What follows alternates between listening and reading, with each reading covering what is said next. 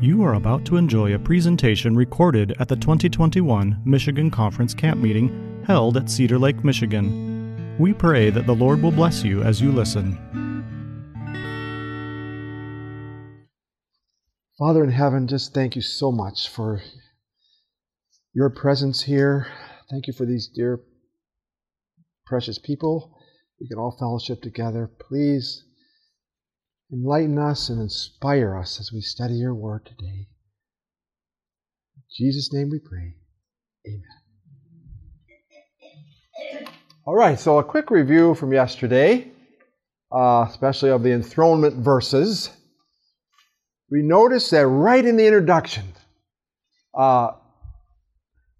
Jesus' enthronement, sat down at the right hand of the Majesty on high, is mentioned. Everything in that introduction is important, and it's built upon from there. And so we noticed among the 7 verses quoted in Hebrews chapter 1, first one is from Psalm 2, Psalm 2 verse 7, if I'm not mistaken, but certainly from Psalm 2, "You are my son, today I've begotten you." And we looked at Hebrews chapter 5 and also the book of Acts to see how the New Testament church, under the inspiration of the Holy Spirit, understood this verse. They did not understand it in some kind of, coming forth or being created, anything like that, but they applied it to Jesus' resurrection and Jesus' enthronement. We mentioned yesterday that in the book of Hebrews, as also in the New Testament to some degree, especially in the book of Hebrews, the resurrection and the enthronement are looked upon as one event. Now, when I say enthronement, just to say, as I mentioned yesterday, I'm talking about when Jesus returned to heaven as a conqueror and the heavenly welcome which finally came to his being, his sacrifice being accepted, and he taking his place at the right hand of God. As we said yesterday, this is the main point of the book of Hebrews because it's written for the encouragement of the discouraged. You can see that in various verses throughout the book of Hebrews. And then, so Psalm 2 verse 7 is well known as an enthronement psalm. This was a psalm that was used at the time when Israel's king would be enthroned.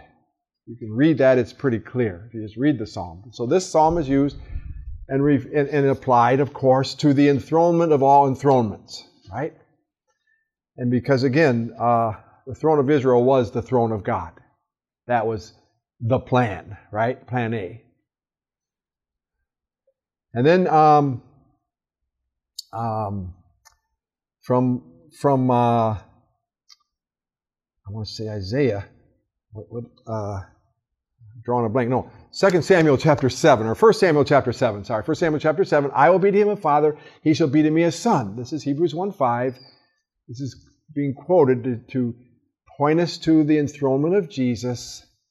And here again, this is at the time that the Lord was telling David that Solomon will be the one to build his house. And he talked to him. He told David that he will, establish Solomon's kingdom, and his throne will be forever and ever. And that he will be to Solomon a father, and Solomon will be a son. Well, again, this is literally an enthronement, right? And so here it's applied to Jesus' enthronement in eternity.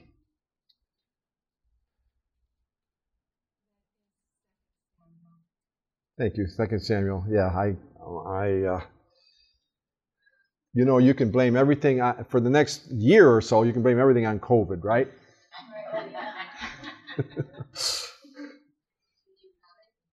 Pardon?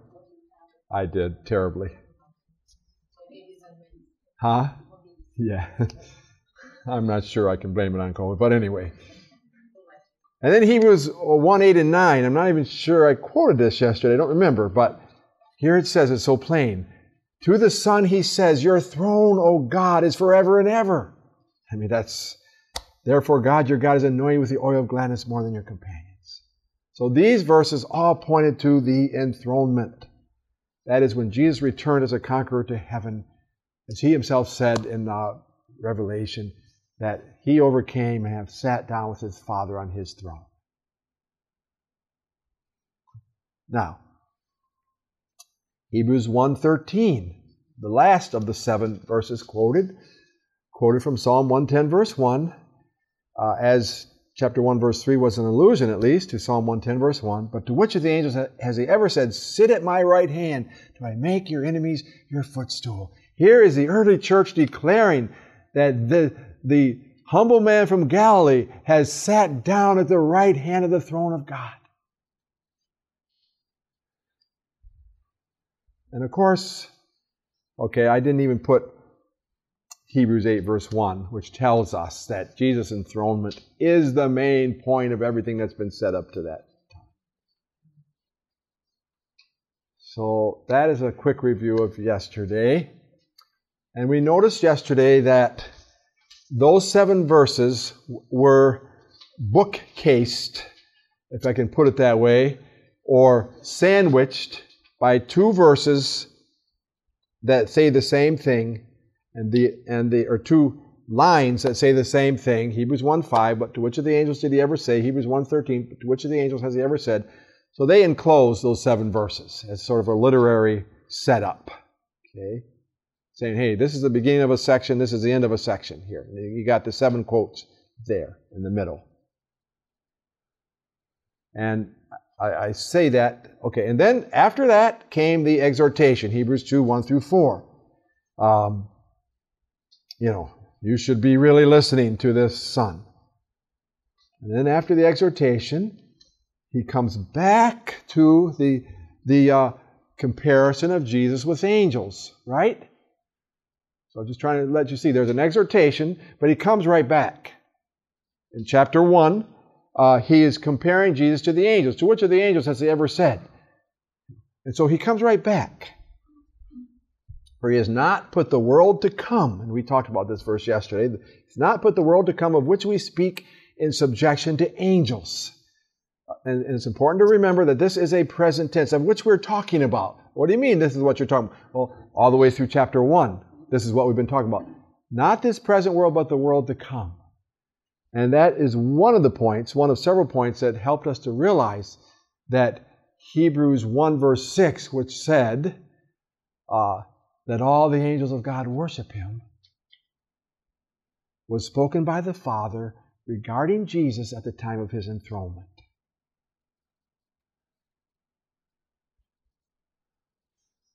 One of the most beautiful verses in all the Bible to me.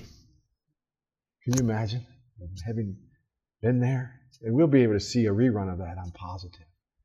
That all the angels, because they were holding back, they were waiting until Jesus' sacrifice was ratified. They were literally waiting to worship Him because Jesus held them back.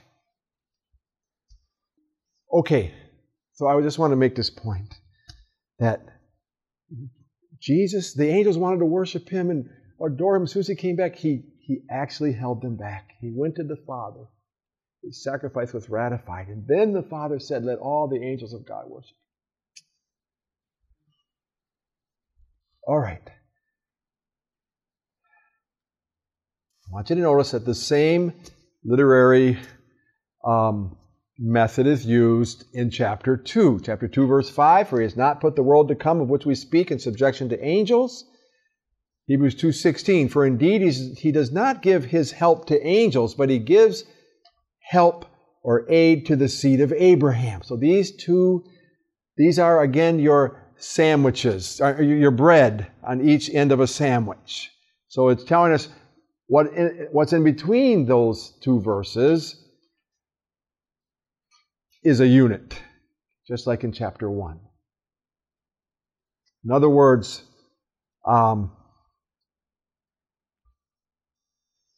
you have a piece of bread here, right?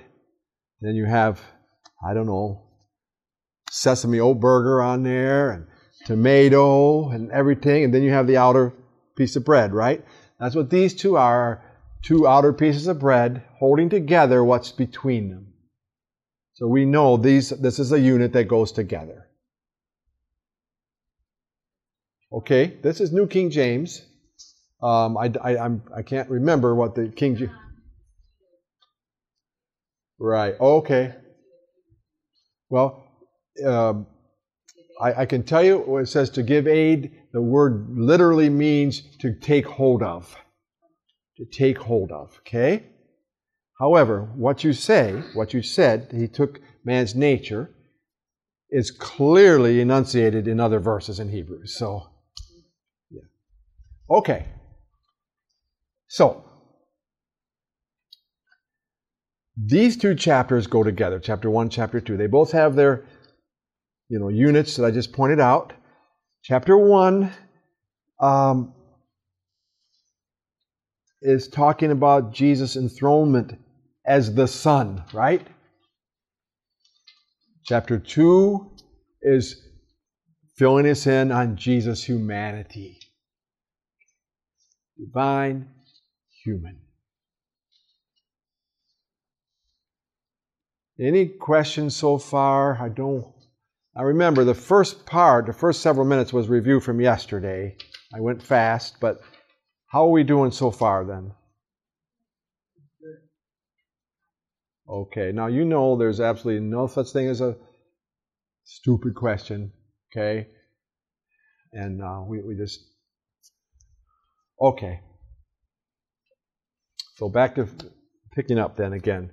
He has not put the world to come of which we are speaking in subjection to angels. But one testified in a certain place saying, this is Psalm verse 8, what is man that you are mindful of him? Or the Son of Man that you take care of him? You have made him a little lower than the angels. You have crowned him with glory and honor. You have set him over the works of your hands. Now, this is Psalm verse 8, but you can see Genesis here, right?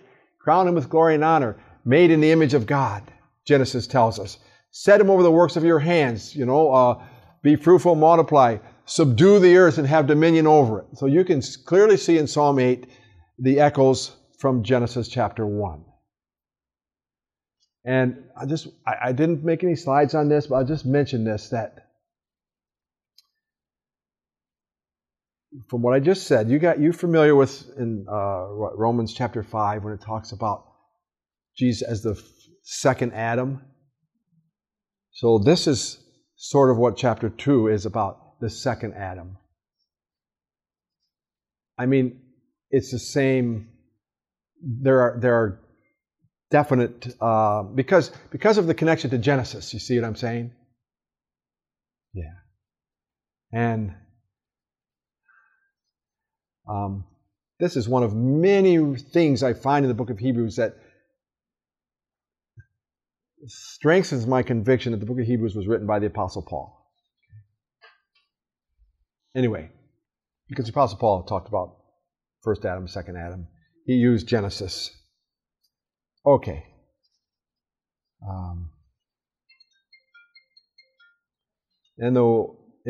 Okay. And that is in the world today, the theological world today, that is definitely a minority viewpoint, okay? Just so you know that. Okay, but, all right, so, you have put all things in subjection under his feet. That's the quote, okay? Psalm chapter 8. Now comes some comment. For in that he put all in subjection under him, he left nothing that is not put under him. Okay? He's just commenting on what is mentioned in chapter 8 of Psalm 8, which is in itself a reflection of Genesis. And then he says plainly to his friends who are listening, but we do not yet see all things put under him. I mean, they're being persecuted, they've had their belongings taken away from them and everything. And so he frankly acknowledges, we're not quite there yet, okay? We do not see all things yet put under him.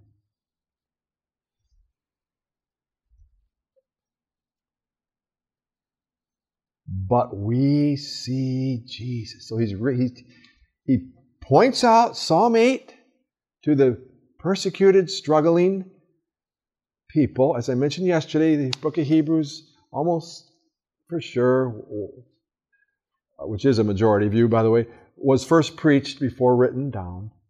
And so he tells them, we haven't come there yet, but we see Jesus, who was made a little lower than the angels for the suffering of death. We see Jesus crowned with glory and honor. So this goes back to the enthronement, of course. So he simply says, look, all things are not in subjection to the human race, but we see Jesus, who, by the way, became a part of the human race. We see that He has already been crowned with glory and honor. And it's fairly simple. Basically, what he's saying here is very simple. Look, he quotes Psalm 8, which calls for the subjection of everything under human beings, and he frankly acknowledges that that hasn't come yet. But he points to the forerunner,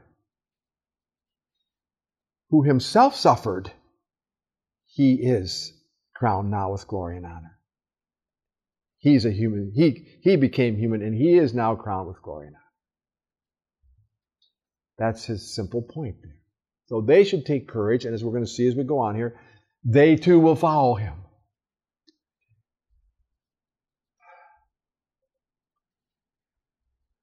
You follow me there? You follow that?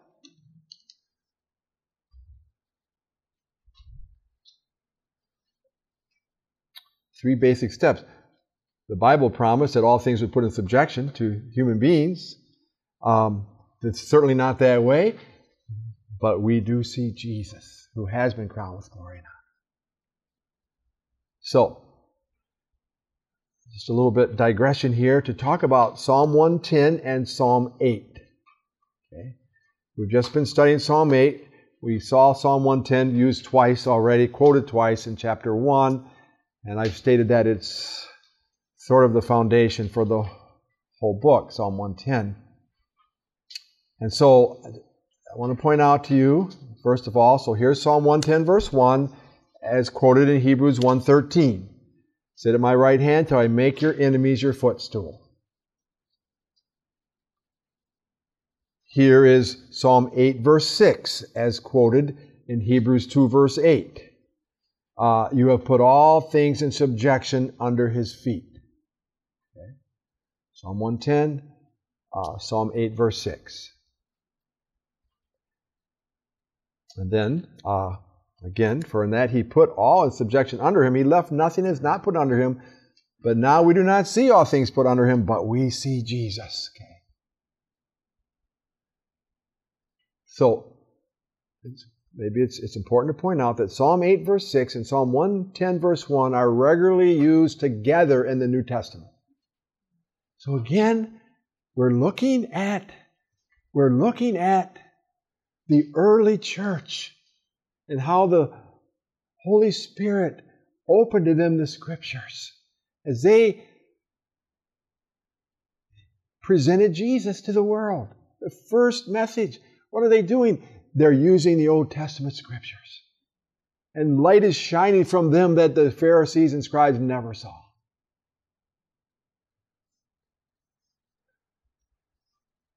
I think every time except for one, when Psalm 8, verse 6, and certainly used together with Psalm 110, verse 1, are used, it's always about Jesus.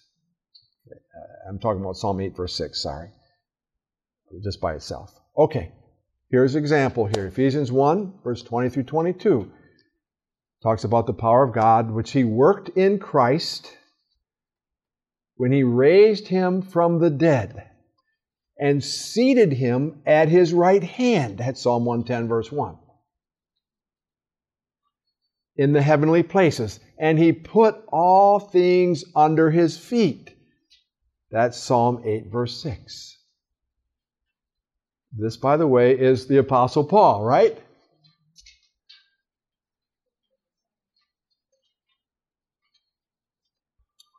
So, the Apostle Paul puts these two things together in Ephesians chapter 1, and the author of Hebrews puts them together in the book of Hebrews, as we'll see in just a moment.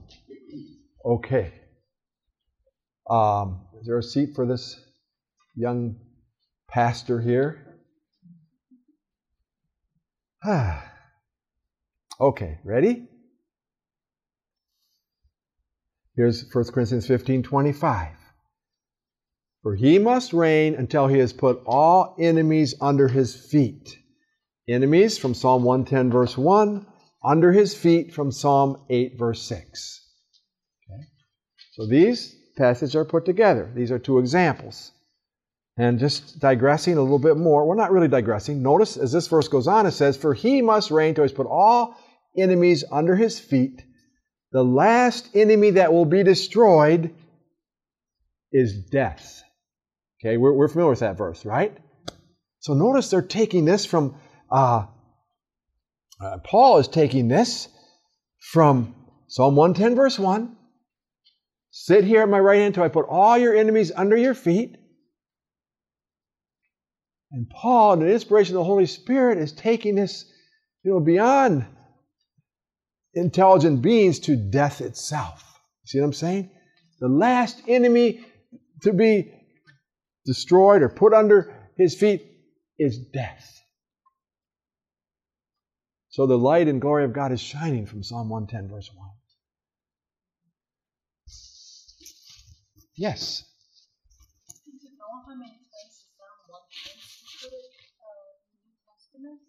I shared the major ones yesterday. Did I get... I'll bring some notes from yesterday tomorrow. I ran out of them. I forgot to bring yesterday's notes today, but I have that information in yesterday's notes. I have the main ones. There's too many allusions to really count, but it's...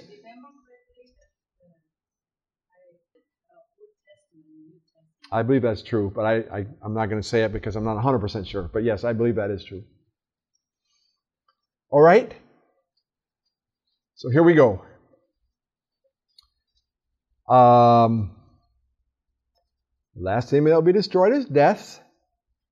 And notice here in Hebrews 2, as much then, comparing to the last two, 1 Corinthians 15 we just looked at, inasmuch then as the children have partaken of flesh and blood, he himself likewise shared in the same, that through death he might destroy him who had the power of death, that is the devil. I'm comparing that to 1 Corinthians 15. The last enemy that will be destroyed is death. Well, this came through an infinite price, the death of Jesus. So it was actually through his death that he destroyed him who had the power of death, and released those who through fear of death were all their lifetime subject to bondage.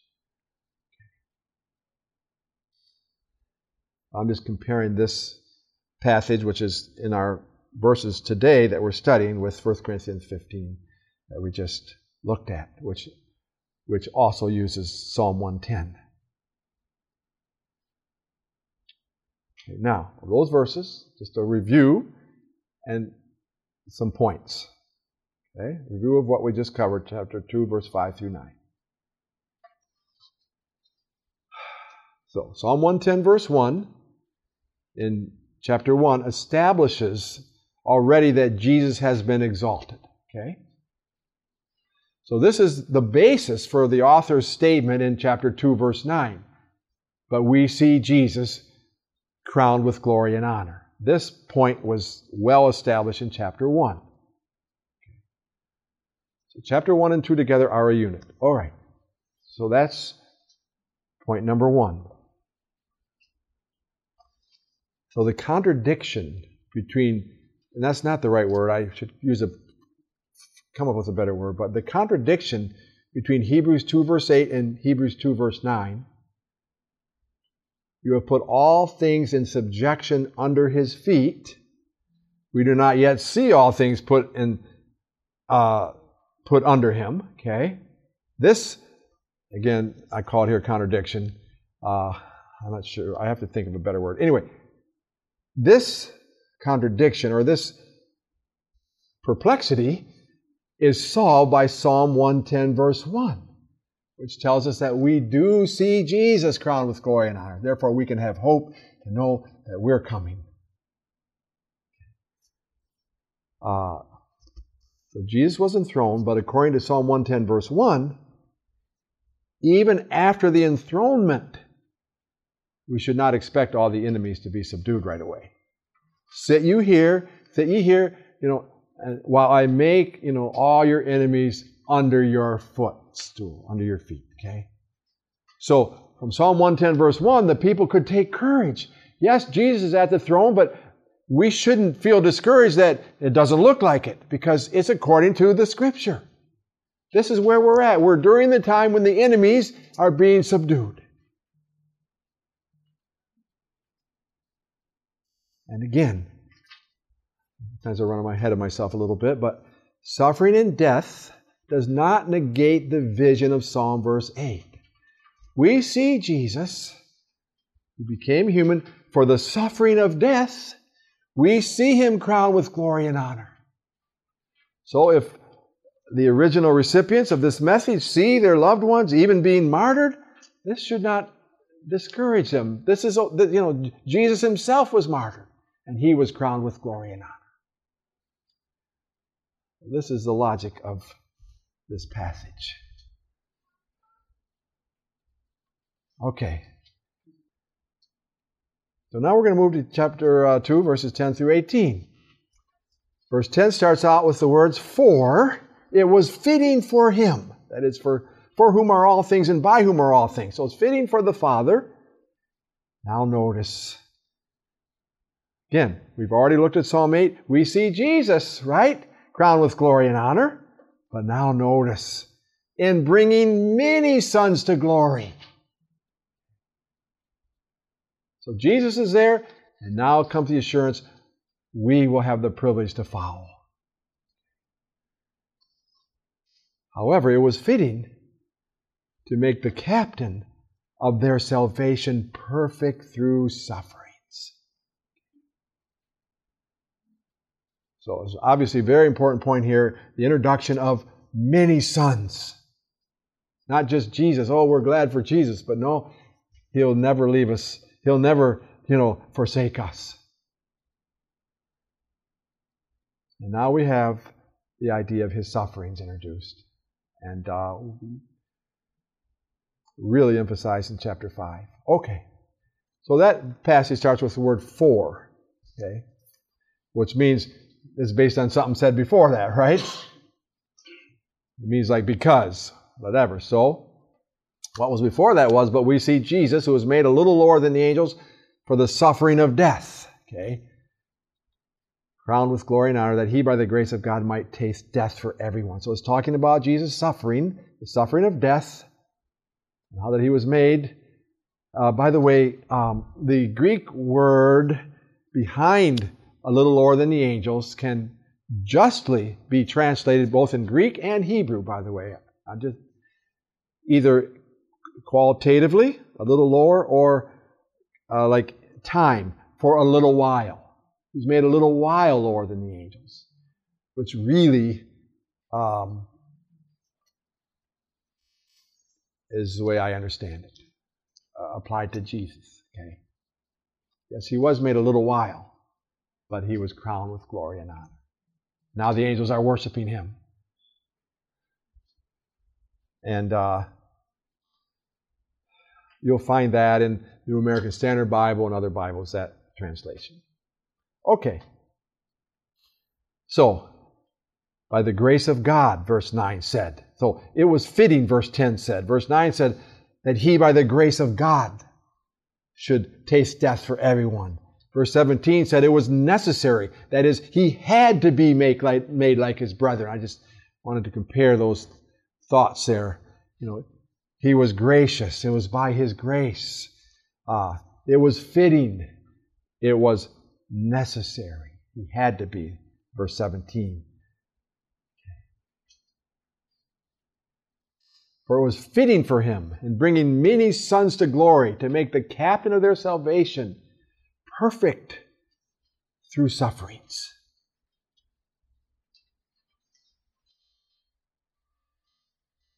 Now, Hebrews 2 verse 7 had said, you have crowned him with glory and honor.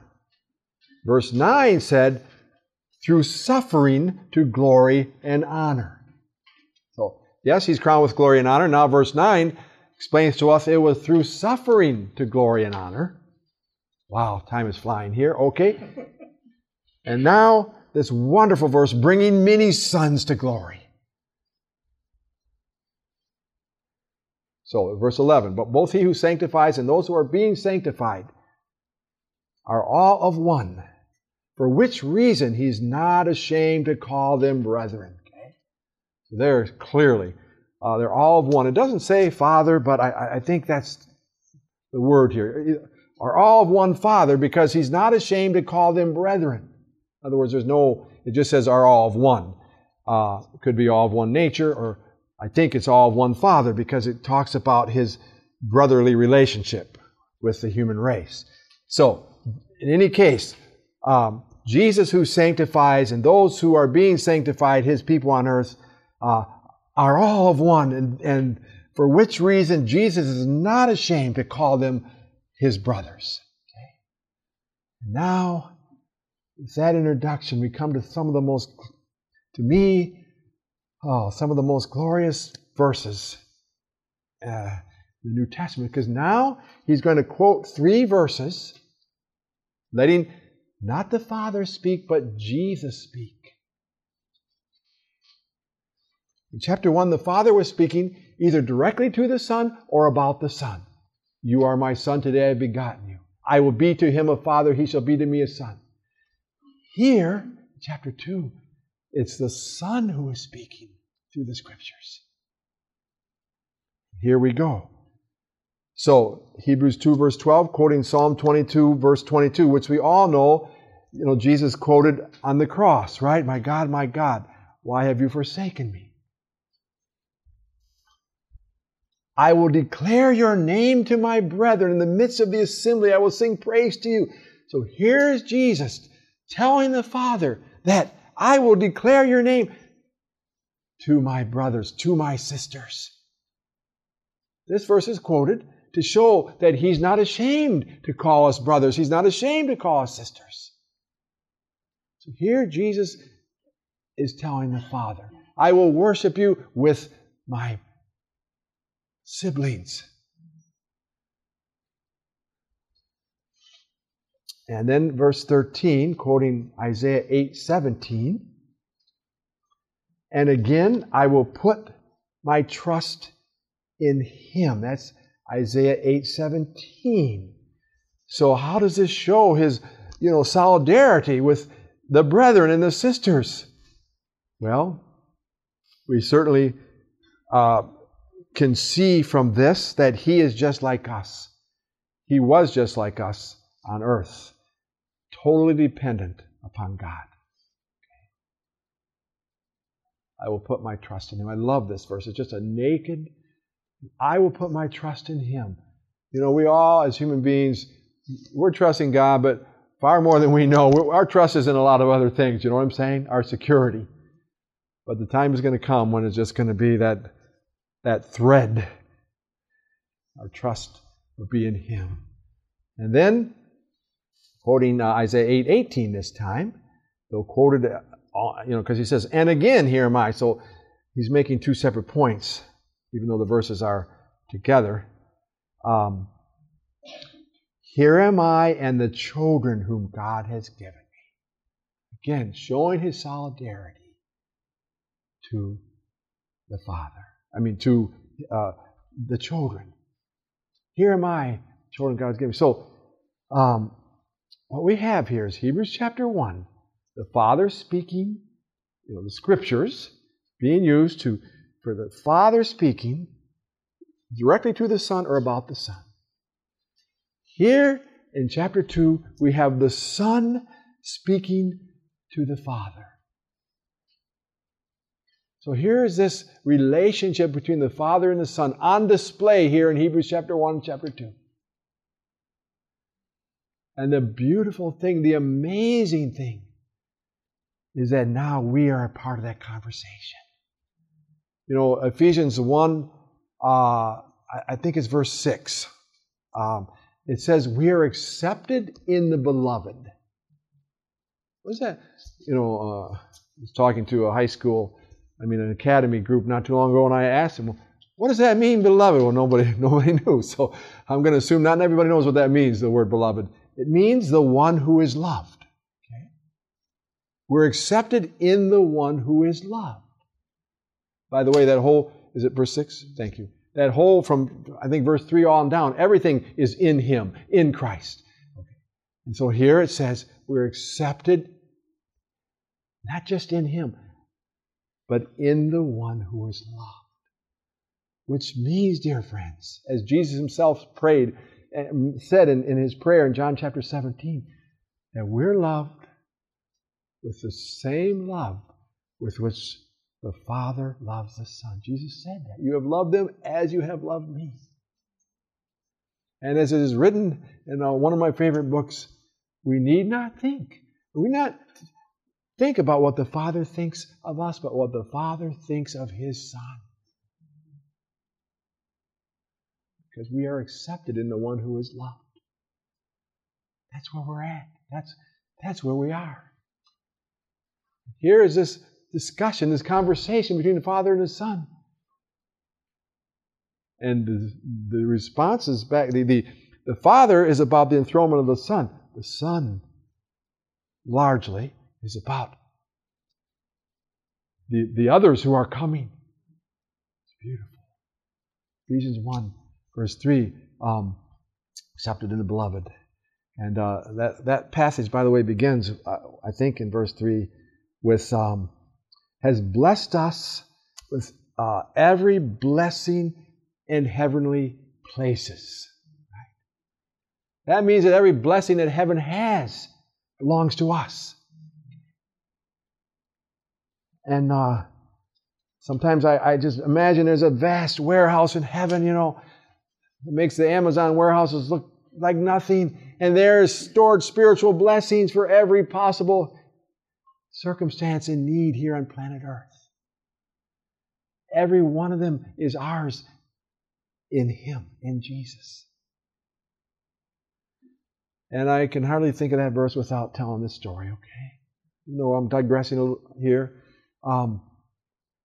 There was a gentleman who had come from Europe to this country. This is back in the day. Came here to try to have a better life, and moved in New York City, and and he began to work, and he's trying to save up money, but he got a letter from home, and so is very, very sick. You should come. So he, counted the money he had, got him a ticket. Day came, he got on the boat. He took his suitcase with, had everything he had in it, but he mostly had in there cheese and crackers because it was a long trip, right? It's a long trip. And so every day, 3 times a day, he'd go down in his third-class room, and I think in the morning he had cheese and crackers, and for lunch he had crackers and cheese. And of course, he'd walk on the ship during the day, and he'd walk past the cafeteria, and he could smell the sweet potatoes and, the smell coming from there. And he had just pennies left, really, but he just said, what, if I could just get one meal, it'd really help. So he asked one of the uniformed individuals, well, how much would it cost me to get one meal? And he said, well, what do you mean, sir? Well, I'm here. I got my ticket. I've been eating in my room, but I'd just like to get one meal. One hot meal. Sir, didn't you know the meals came with the ticket? That's the truth with us. We have a high priest who is enthroned in heaven. And we are accepted in the same love with which the Father loves Him. we're in the middle, really. The Son loves the Father loves the Son, and we are the other brothers and sisters. And every spiritual blessing that heaven has is ours in Him. So we shouldn't be eating just cheese and crackers. We should be rejoicing in the riches of heaven. Okay, let me see what I got here. I actually may. All right, so here we go. Hebrews 2, verse 14 and 15. Inasmuch then as the children have partaken of flesh and blood, He Himself likewise shared in the same. This is fairly adamant, isn't it? He Himself likewise, okay, shared in the same flesh and blood. And other places He emphasizes, therefore, He's able to help those who are tempted. Here, the emphasis is on this was done so that through death He might destroy him who had the power of death, that is the devil, and release those who through fear of death were all their lifetime subject to bondage. This is the great accomplishment of heaven, of the Savior on our behalf. He became man, He conquered temptation and death itself, and is enthroned in heaven for us. Father in heaven, thank You that You are the God who speaks. You spoke through the prophets, and You speak through Your Son. Please speak to us as we continue to study this wonderful book. We pray these things in Jesus' name. Amen. To listen to more of these presentations, you may visit the audio archives at misda.org/audio2021 or search for Michigan Conference Camp Meeting wherever you get your podcast.